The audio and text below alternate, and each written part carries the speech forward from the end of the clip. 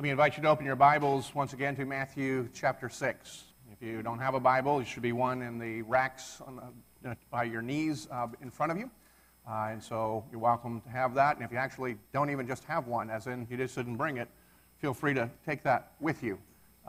We would be delighted for you to have that as our gift.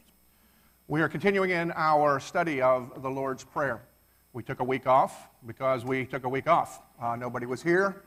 And I felt rather conspicuous just preaching by myself. But it's part of our larger study that we have of the Sermon on the Mount. We've been looking at that for several months. We did an overview through, and then only took 1 week looking at this important and beautiful prayer.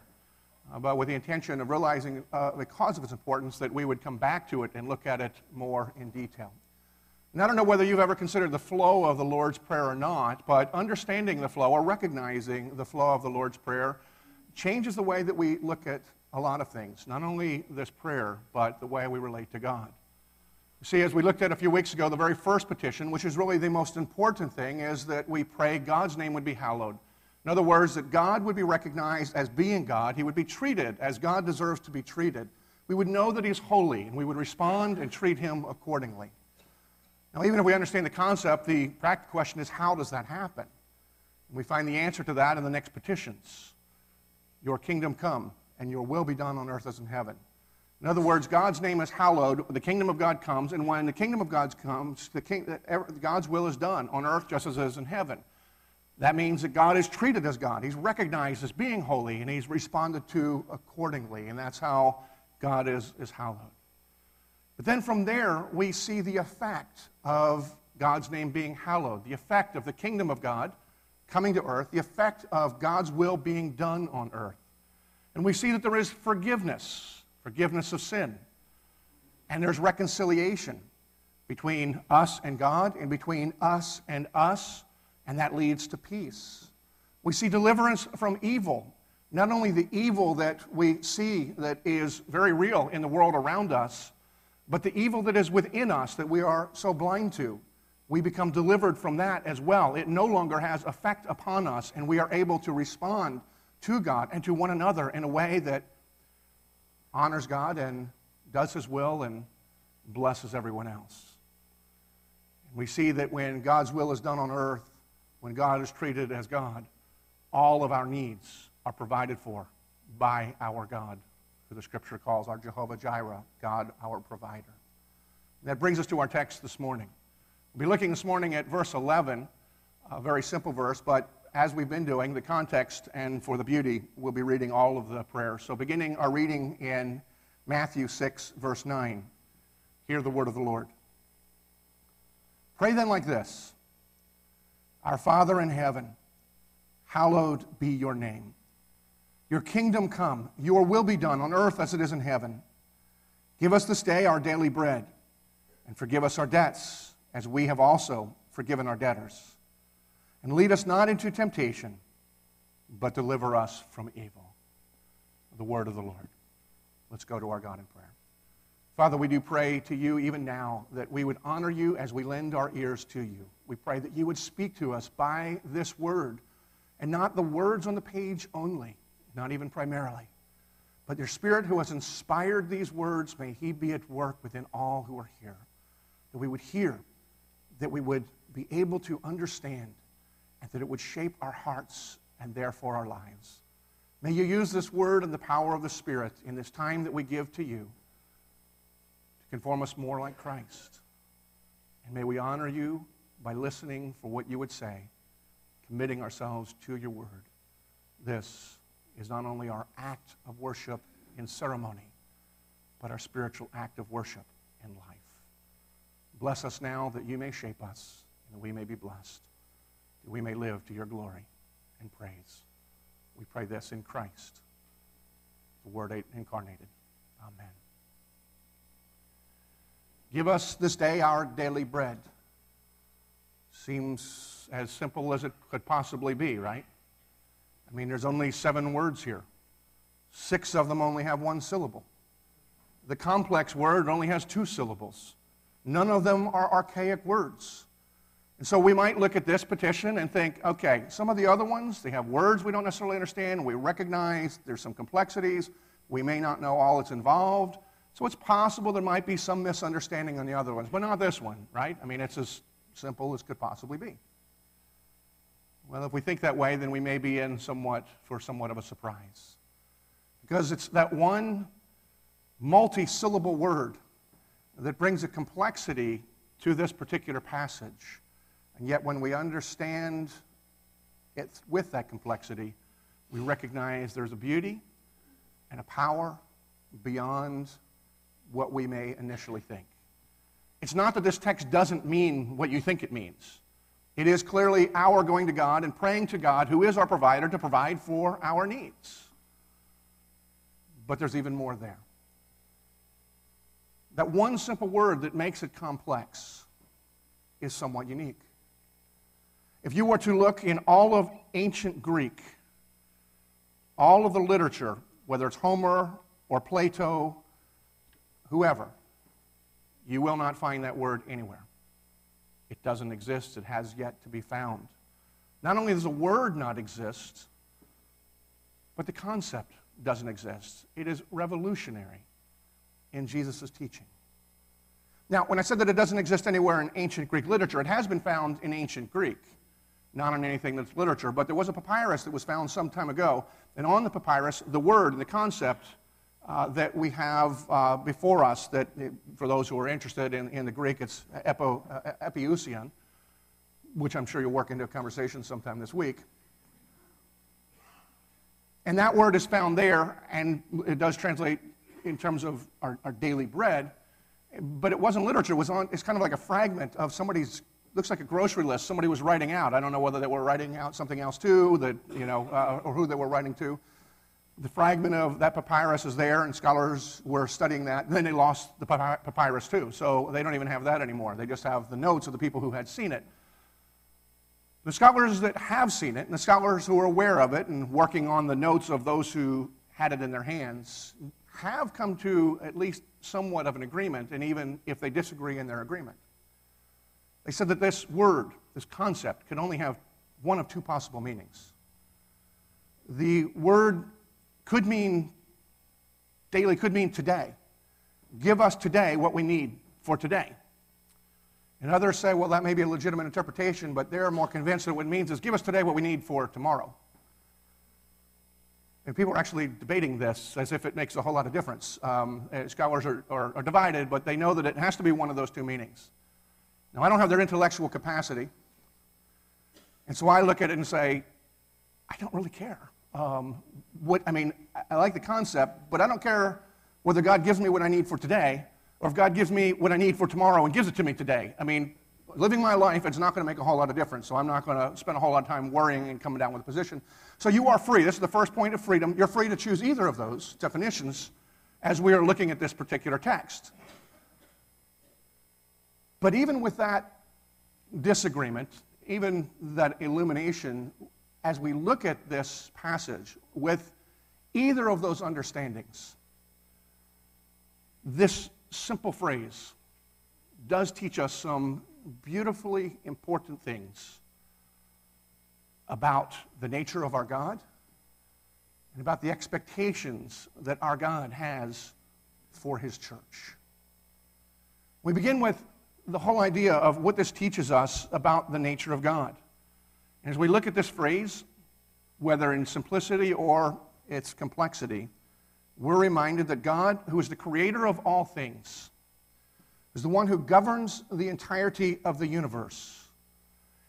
He cares for us. And he doesn't only care for our spiritual lives, he cares about every aspect of our lives. Now, for many of us, that's just a reminder of something that we know, we've heard, and we've believed for a long time. For others, that's news. For still others, even if we've heard it, it's news that we need to take into consideration. Because if you are like me, and like many that I encounter, we may say that we know that God cares for all of our lives, but we live as if God is only primarily concerned about our spiritual and our moral lives. as if God has given us certain standards and directions and instructions. And he's saved us from ourselves in the person of Jesus Christ, and now is helping us to grow to be more like Christ, all of which are spiritual dimensions. And he's created a beautiful world with an abundance of resources, and it just somehow seems beneath God to think that he should be worried about whether I eat or drink. I mean, he's provided everything. And so many of us, whether we are believers or whether we are on a journey to figure out what we believe, we live as if God is mostly concerned about our spiritual lives. By this instruction that Jesus gives to us, he is reminding us that God is holistic, and he cares about you in every single dimension. He is actively involved, and he is concerned, and he cares for this. We are reminded that he is our Father who does provide for our needs. And this is an invitation to relate to him with the hope and the expectation that he will meet the implied promise.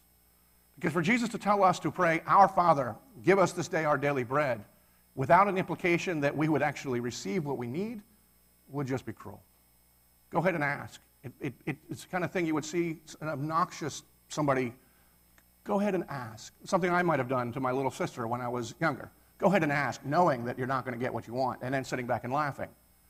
That's not our God, and that's not Jesus Christ. The living and true God cares about everything in your life. And the phrase here, daily bread, and particularly as we just look at the word bread, we need to have an understanding. What's the implication of that? And how does it help us understand God?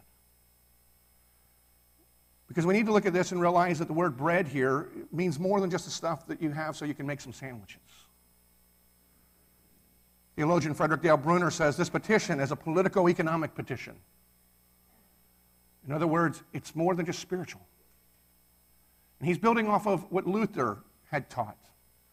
Because Luther taught us that when we pray for bread, we are actually praying at the same time for everything necessary for the preservation of our life.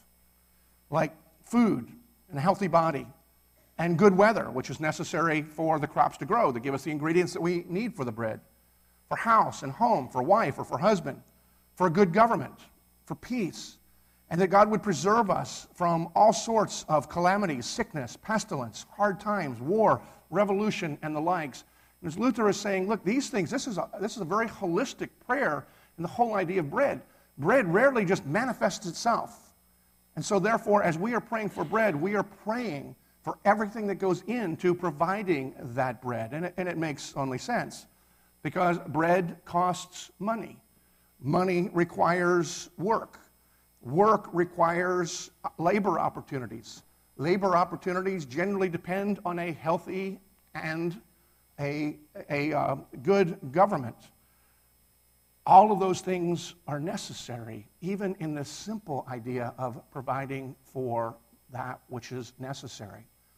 And so when we are praying this prayer, praying for our daily bread, it is shorthand for praying for all of the dimensions that affect our lives, for God to be at work in them and through them, that our needs would be met. But at the same time, we don't want to emphasize the bread. We also need to recognize there's some simplicity in this as well. That bread here is representative of our basic needs. We're not here asked to pray for cake. We're free and to like cake and enjoy cake when it's provided. And there are plenty of words that could have been used to indicate that. But what Jesus here is inviting us to do is to pray for our basic needs, not necessarily for broad, grandiose, extravagant things. Now, we live in a culture that has been blessed beyond our basic needs. And the Church of Jesus Christ should understand that it's God who provides for our daily needs. And yet, for whatever reason, in our own greed, we tend to go beyond what Jesus is inviting us to pray. I was reminded of this a few weeks ago when I was reading in the newspaper of two televangelists who apparently actually were on TV having a discussion about why it is necessary that their churches provide for them private jets. And one of them, this was a serious, I looked to see if this came out of the Onion, but this was not. Because one of them actually said, see, flying on the private jets enables us to avoid demons that apparently you can't if you fly coach on a charter flight. It just is amazing.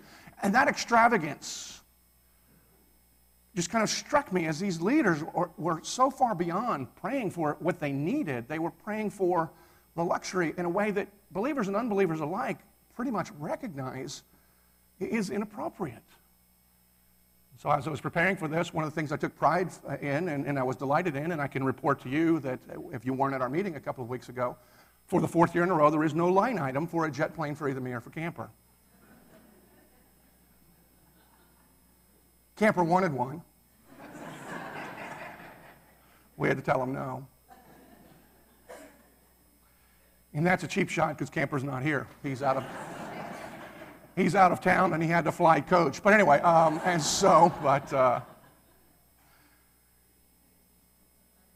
don't know where the line is, but we know when we've crossed it. And it's not that we shouldn't hope for an abundance and that we are not allowed to pray, but we need to recognize that Jesus' focus here for us is for our needs. And when we see him at work, we tend to rejoice and to rest in him. But it does beg the question then, what amount of daily bread are we supposed to pray for? I mean, how much are we supposed to ask God to give us? And the implication of the words here that Jesus is giving us is that when we pray, give us this day our daily bread, we're praying for the amount sufficient for today. So we are praying that God would meet whatever our needs are that's sufficient for this moment. And we see that consistent with the teachings of Scripture in the Old Testament. Israel, as they were wandering in the wilderness, dependent upon God, were instructed to continue to pray for God and trust for God to provide their daily bread in the manna. And God gave very specific instructions to them as that they were free to collect as much manna as they wanted, but only as much as they would need and eat in a particular day. And that if anybody was to go out and collect more than they would consume in a day, more than their household would consume in a day, they would find that their manna would, the next morning when they stored it up, would have rotted and have maggots and other things that would make it somewhat unappetizing. The only exception for that is on the day before the Sabbath, they were allowed to collect enough for the 2 days so that they didn't have to labor on the Sabbath. And so God was saying to them, here's how you should pray. Pray for your daily bread and don't seek excess. I think we see also another example in the Scripture. A man named Agur in the book of Proverbs offers a beautiful prayer. In Proverbs 30, listen to what Agur says to us. 2 things I ask of you, Lord. Do not refuse me before I die. Keep falsehood and lies far from me, and give me neither poverty nor riches, but give me only my daily bread. Otherwise, I may have too much and disown you and say, who is the Lord? Or I may become poor and steal, and so dishonor the name of my God. A beautiful and simple prayer. And it's important to recognize that Agur doesn't ask for poverty. That's not something that God's people are necessarily supposed to be living in. Some choose it.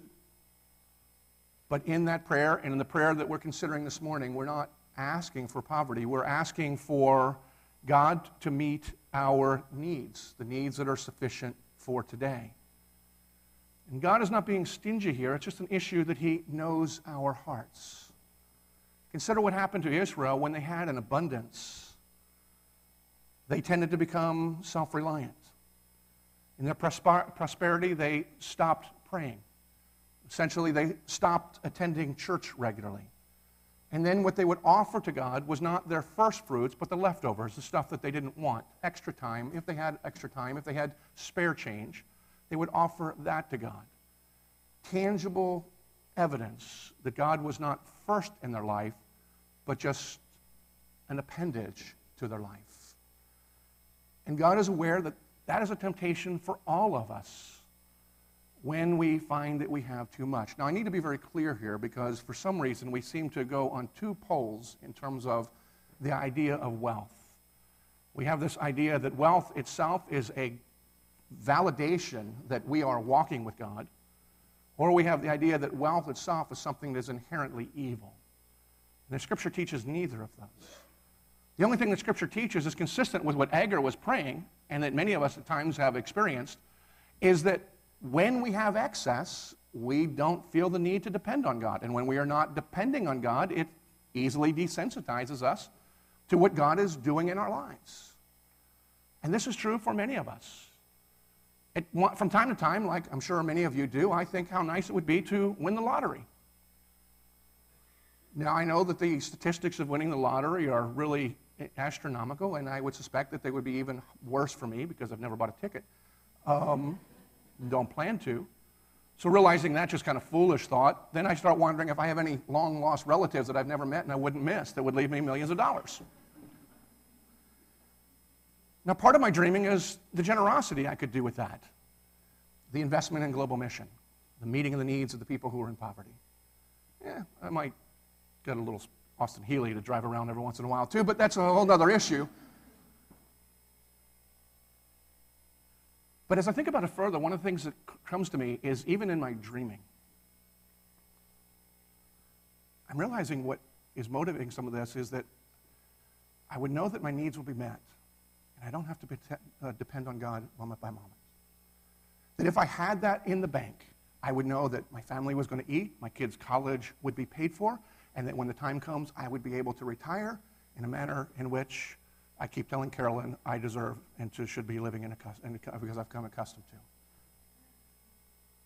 And there's nothing wrong with any of the desires that I have. But at the root of those is I would rather depend on what I have than depend on God moment by moment. And that is the danger that wealth brings to us. It is not that it is evil. It just can desensitize us to what God is doing for us. And when we see how God responded to Israel, when they responded to him in their wealth, we see that God would take away from them the blessing, the things that he had blessed them with. And it wasn't because he was trying to get back at them, and it wasn't because he was trying to punish them, but because he wanted to restore them to the place where they would find the greatest satisfaction and the real joy, which is only found in a day-by-day, dependent relationship with God, because as we see him meeting our needs, then we rejoice in him, we depend on him, and we find the only real assurance of hope, and that comes in the person of God. And so God was trying to bring his people back to them. So we ask the question, so how much should we be praying for? I think Agur offers wise words, because he says, not too little and not too much. Whatever God sees as being right. When we consider this passage, we also need to realize another aspect of what God is concerned about our lives in every dimension. And while he's not more concerned about our spiritual lives than he is about our physical lives, we also have to consider that Jesus, in his first temptation, taught us that man does not live by bread alone, but by every word that comes pouring out of the mouth of God. And so it's appropriate for us to recognize that there is a dimension of this prayer, praying for our daily bread, that is not only for that which we are going to eat, but that which would feed our soul, the Word of God and the gospel. Because the gospel of Jesus Christ is the bread by which we actually live. It is the power of salvation. It is the power of life. But God, in this petition, is inviting us to trust, to believe, to relate, and to enjoy him as we see him meeting our needs and even giving in abundance to us. We learn a lot about our God in these simple words. But we also learn about God's expectations for his church. Because in these words, we see something of the communal nature for which God has created us. I mean, note the key words. There's a shift that takes place at this part of the Lord's Prayer. Up to this point, all of the prayers have been for your glory, for you. And now we have these inclusive words, us and our, that permeate the rest of the prayer. Forgive us our sin as we forgive others. Deliver us from evil. Give to us our daily bread. These words can be seen either as inclusive. In other words, what I mean is when you have just a group of people who may have no connection to one another, who all kind of want the same thing, and they're asking, demanding. And so, I may not know Ben, but I know that we're at some event, we want the same thing, we're asking, and so we would use the word us. We want something even though we're disconnected. And that's not a bad thing. But God here has something even more important than the bunch of people having the same needs. And we know it by the fact that this prayer begins with our Father. So we would need to read this, our Father, give to us this day our daily bread. The only ones that have the right to call God Father are those who the Father has given to Jesus Christ, who have trusted in Christ, have been made children of God by faith in Christ, giving his life and rising again from the dead. And so this is not a gathering of individuals with common needs. This is a collection. This is a group that is one. That Jesus later prays, Lord, may they be one as you and I are one. This is communal, not just inclusive. And what Jesus is instructing us to pray here, he shows us that he's expecting us to pray, when we pray for our own needs, that we also are praying for the needs of one another. It's not enough for me to be praying that my needs would be met so that I can meet my family's needs. Because of the communal nature of the expectation that's implicit in this prayer, I need to be praying for your needs to be met. For believers everywhere's needs to be met. As one writer said at one time, I think profoundly true and yet painfully true, is no Christian can be contented to have too much while others have too little. And yet we have been shaped by our culture as a collection of rugged individualists. And Jesus is confronting that in this prayer and saying, not if you belong to me. You are part of my family. You are part of my body. You are your brother's keepers. You are responsible for the people who are around us.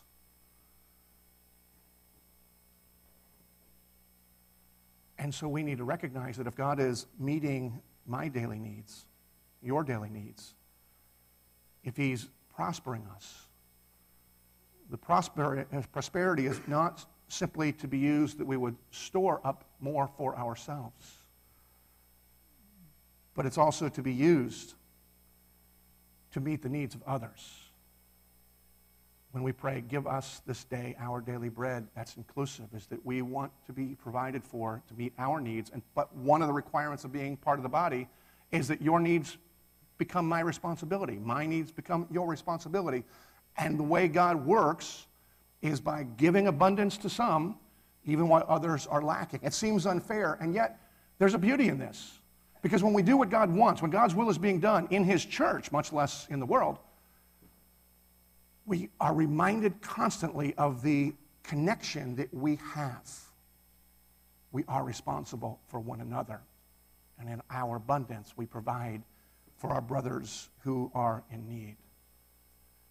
Randy Alcorn, a tremendous writer, in his book, Money, Possessions, and Eternity, says something that's somewhat provocative. In my first reading of it, I thought, this somehow doesn't smell right. But as I thought about it a little bit more, I recognized the beauty of it.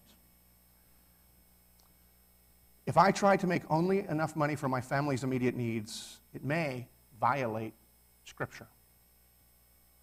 Even though earning just enough to meet the needs of my family may seem non-materialistic, it's actually selfish when I could earn enough to care for others as well. And the reason that I think that that's pertinent is, in this room, for the most part, we are amazingly blessed. Almost everybody, if not everybody, is well above average in intelligence. I'll borrow from Garrison Keillor, better than average looking. Has opportunities and a relative wealth. Except for college students, they're poor. But,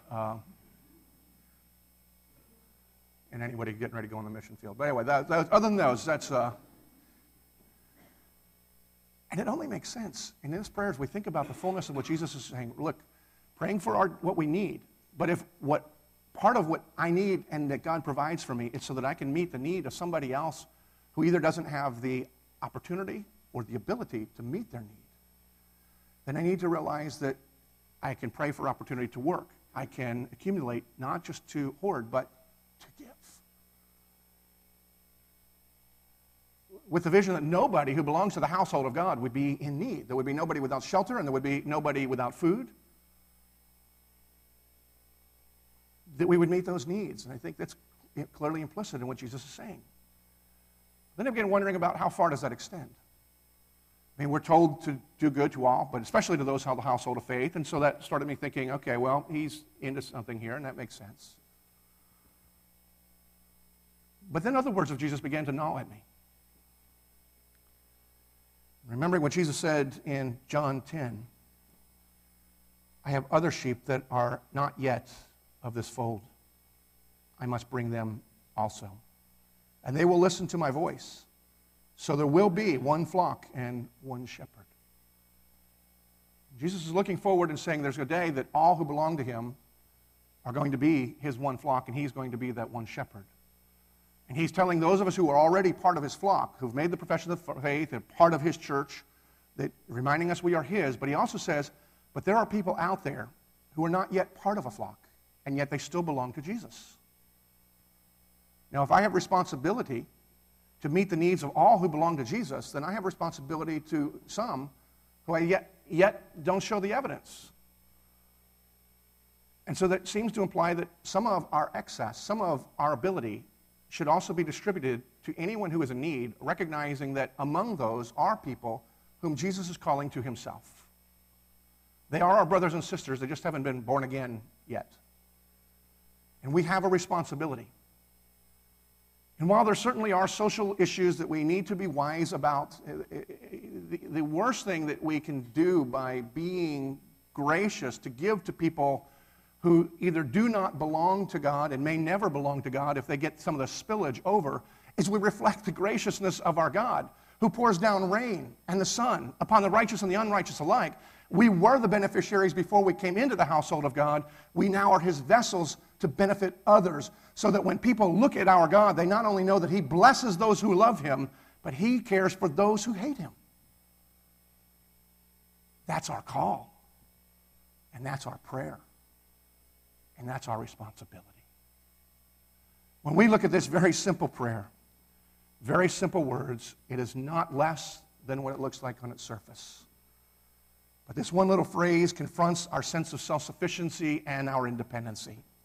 And it reminds us to give up trust in ourselves, in our resources, in our opportunities, in our government, in our church, in one another, and anything in all creation, and turns our attention to put our trust in the one true God alone. But when we do that, when we are sensitive to that, we find a joy we can't buy anywhere, no matter how much we store, because we see God providing not only our needs met, but we know that the creator of all things, the one who possesses and governs all things, he knows our need, and he gives to our need. He provides for our need because he loves us. And if that doesn't bring us joy and hope, then we need to look at our hearts in other ways. But it does to say, God loves you, and our Jehovah Jireh will provide all of your needs beyond your wildest imagination. Let's go to our God in prayer. Father, we do pray to you that you would give us our daily bread so that we would be reminded that you are the source of everything good. To you be all praise and glory.